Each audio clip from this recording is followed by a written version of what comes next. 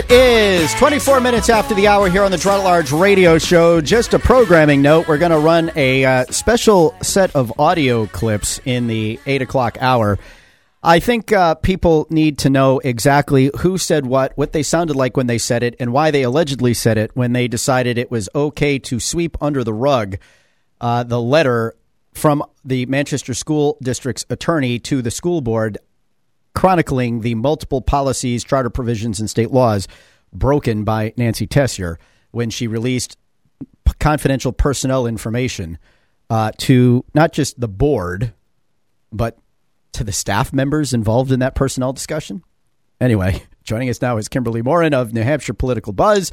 NHPoliticalBuzz.com is where you can find out what Kimberly has unearthed, uncovered, and otherwise brought to the attention of the general public, which usually sends the roaches running for cover.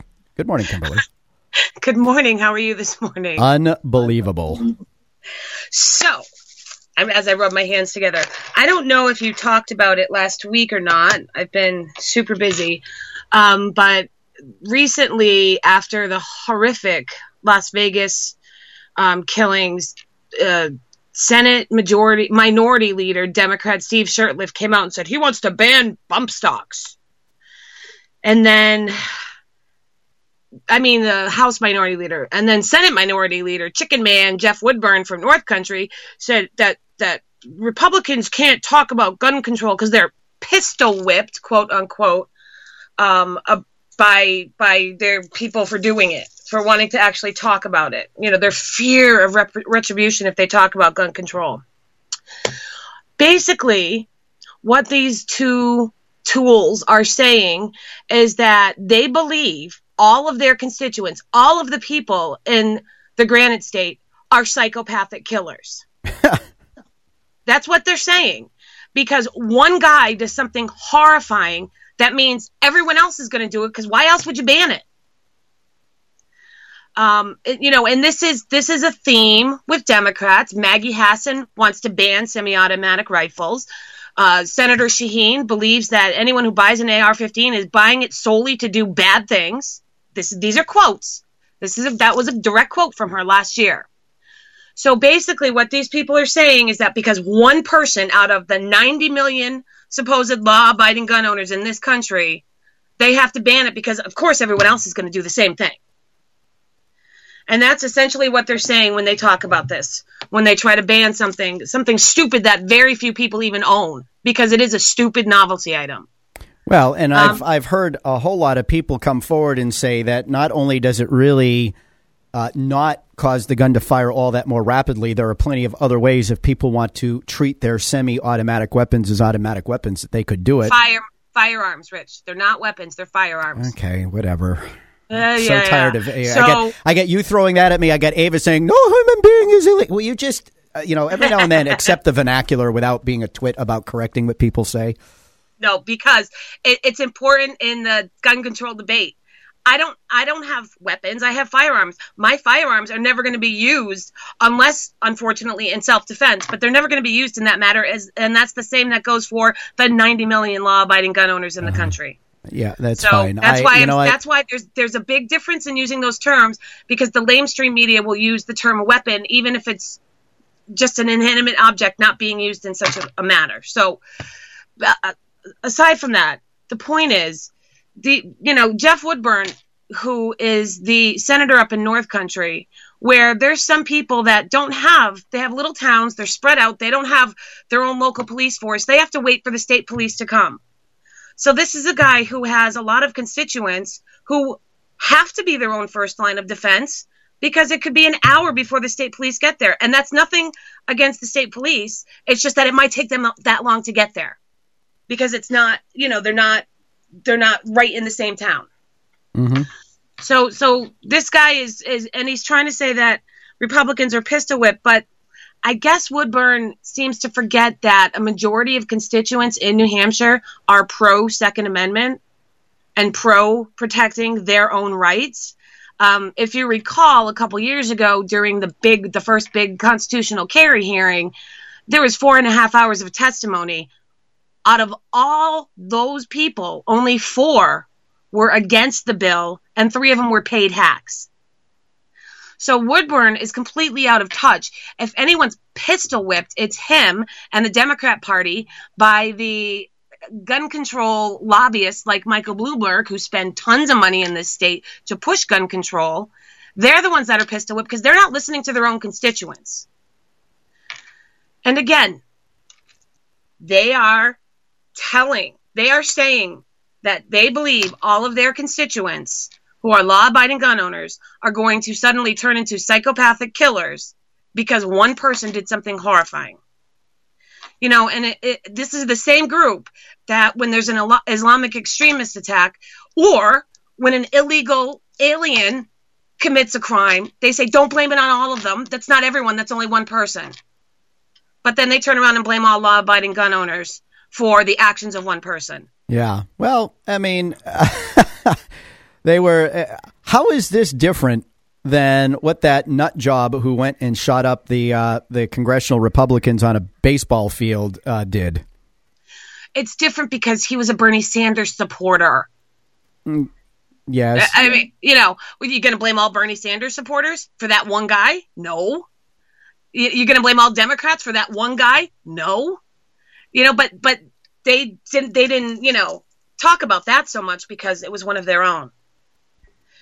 So, and as you know, we still don't even know what's going on with Vegas. There's just so much stuff going on. The story changes. It's kind of insane. Yeah, the whole Vegas thing is kind of disturbing because I think they know a whole lot more than they're letting on, and I just don't know what to make of it. Yeah, I don't either. But they jumped on the bandwagon before knowing everything that's going on. You know what I mean? So the instant knee-jerk reaction before, you know, while they were wading in the blood of the victims was to blame all law-abiding gun owners. And, you know, we got to put more laws in place. And I'll reiterate, again, New Hampshire is one of the safest states in the country. And we have some of the least restrictive gun laws in the country. So why would you do that? Clearly, Maine, New Hampshire, and Vermont are some of the three safest states in the country. Why would you? And they all have constitutional carry. Why would you change that? So we could be like Chicago. You know what I mean? And so they're not thinking things through because they never do. They don't think for themselves. They just get that mandate from up above and says push gun control. And this is where granite staters have to pay attention and say, wait a minute. I'm not going to do anything like that because it's not going to stop at bump stocks. If they ban bump stocks, their ultimate goal is to ban semi-automatic rifles. And I'm sorry, but people actually do use semi-automatic rifles in home self-defense. You know, there was a mother who used it in Detroit, of all places, against 3 illegally armed thugs who invaded her home. God only knows what would have happened to her and her family, but she was able to ward them off because she used a semi-automatic rifle. So you know what, Maggie and Shaheen, take your little gun control expletives and shove it. So anyway, sorry, you got me going this morning because I heard you ranting. Oh, sure. So blame me. Yes, it's your fault. Well, you know me, a drop of a hat, it can happen. I had to save this up from last week because I was going to talk about it last week, and then Woodburn, just with Shirtlift, and then Woodburn came out and proved he's more of an idiot than usual. So did you hear, and I'm sure you heard and announced it, but it's so exciting. Carol Shea Porter's retiring. Yes. Woo! I did. Sorry. I think I was one of the early ones to break that news, actually. Yeah. It's, I was busy during the day when I found that news, and I'm like, oh, this is way too exciting. I just have to share this. She has been one of the worst representatives I've ever had, and I came from Massachusetts. You got to give Carol credit. She doesn't really hide what she believes, and she does what she said she's going to do, which is more than I can say for people on the Republican side most of the time. Well, I mean, I disagree with her vehemently, but she doesn't hide. If you recall, she also hid from constituents. What? She doesn't care about whatever her constituents want. I'm not praising her as a congressman. Oh, I know. I'm just saying that she's actually one of the few on the left who will admit that she's on the left, that will admit what she wants to do and why. And so I will give her credit for being the devil that I know, and being honest about what she wants. I think that goes a long way with voters. I do, even with the voters that disagree with you. when her own constituents were telling her they didn't want Obamacare, she said, well, I vote with Obama 90% of the time, or whatever it was, a huge percentage. She admitted it. You're right. She came out and admitted it, and then she never gave another town hall. Right. So she was getting hammered because she knew she was going against what her constituents wanted. But hey, they voted her in, right? Yep. Not me. I had nothing to do with that. With a little help from a bunch of out-of-state voters in at UNH. You brought up a good point. And I've been talking about this a lot lately. If you can't get an in-state pistol revolver license, you can't serve on jury duty, and you pay out-of-state tuition, you should not be voting here. Period. End of story. Absolutely. Now, there's different designations. Well, jury duty, you have to be a resident. But you can get an out-of-state pistol revolver license, but it's different from in-state. You know what I mean? So if you can't do those three things, if those three things aren't applicable to you, you don't live here. You should not be voting here. And it's interesting that that's not often brought up. Mm-hmm. You know, Ed Nail has brought it up about the jury duty. He's the one who told me about that. Yeah, and we've got an op-ed that he wrote about that in the featured post section of GerardAtLarge.com, so people might want to check that out. Yeah, because these are people, you know, obviously Democrats want students from out of state to vote here. We have thousands of them voting here, especially ones that are from Massachusetts who can easily cross the border and go home or get an absentee ballot. Yeah, we only have 44,000 people on our voter lists that have the same name and birth date as people on the Massachusetts voter list, so there's nothing to worry about there. Oh my! I didn't even know it was that many. It's 44,000 with Massachusetts. It's 15,000 with Maine, and it's 94,000 in the 26 other states, or with the 26 other states that are in the crosscheck program. But 44,000 of them are Massachusetts. You know, some people do actually move, and maybe their state doesn't purge them from the voter list as soon as they should. I mean, I know when I moved, I called my town hall and I said, I'm moving. Take me off the voter list. Mm-hmm. Who knows if they did? I know they have now. At this point, they have, because I checked. But I don't know how soon they did it. Mm-hmm. So that is some of the cases, but that's a small percentage. That's not 94,000 people. 94,000 people didn't move to New Hampshire in 2016 and claim permanent residency. That's crap. You know? Yep. So, but of course, you know, Democrats are going to fight it because, like you said, they are voter fraud deniers. Vote fraud deniers. Yeah, and for those of you who think that I'm an idiot because I think that man-made global warming is not real, I just have one question for you. How in God's name are we not still under a mile of ice where we are standing now, listening to the sound of my voice, if it takes man and cow farts to warm up the planet? Well, this is true. And think about all the hot air that comes out of Democrats. All right. So I just want to briefly talk one other thing. Yes, go right ahead. The House race. No, go right ahead. I'm gonna give you the extra time because we started a bit late. So go ahead. Okay. So be careful what you wish for, kids, because you might want to look into Chandler's record and see how it compares to even Jasper.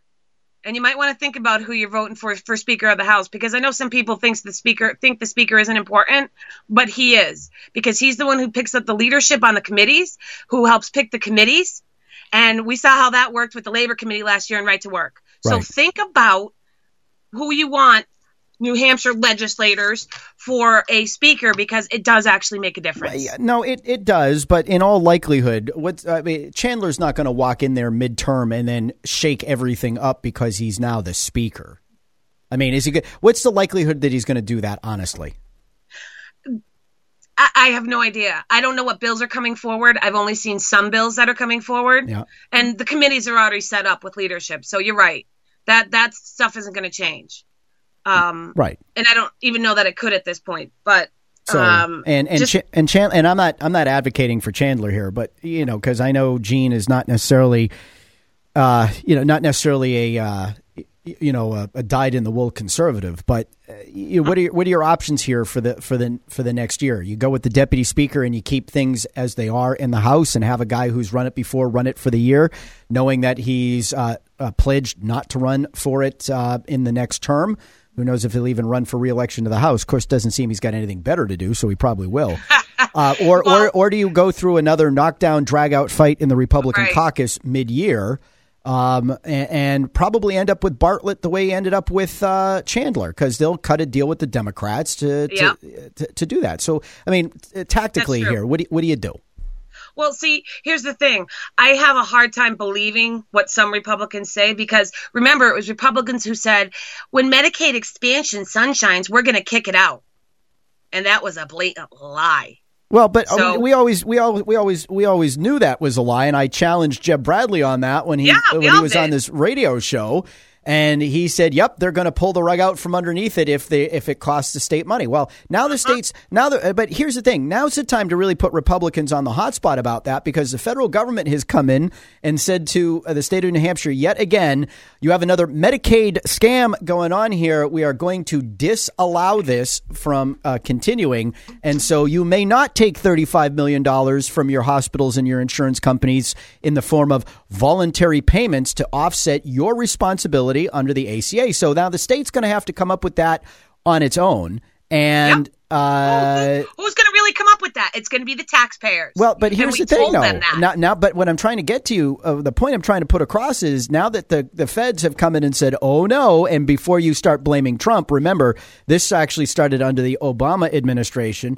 And they swept it under the rug so that Margaret Wood Hassan wouldn't have any negative publicity to deal with while she was trying to beat Kelly Ayotte for the Senate.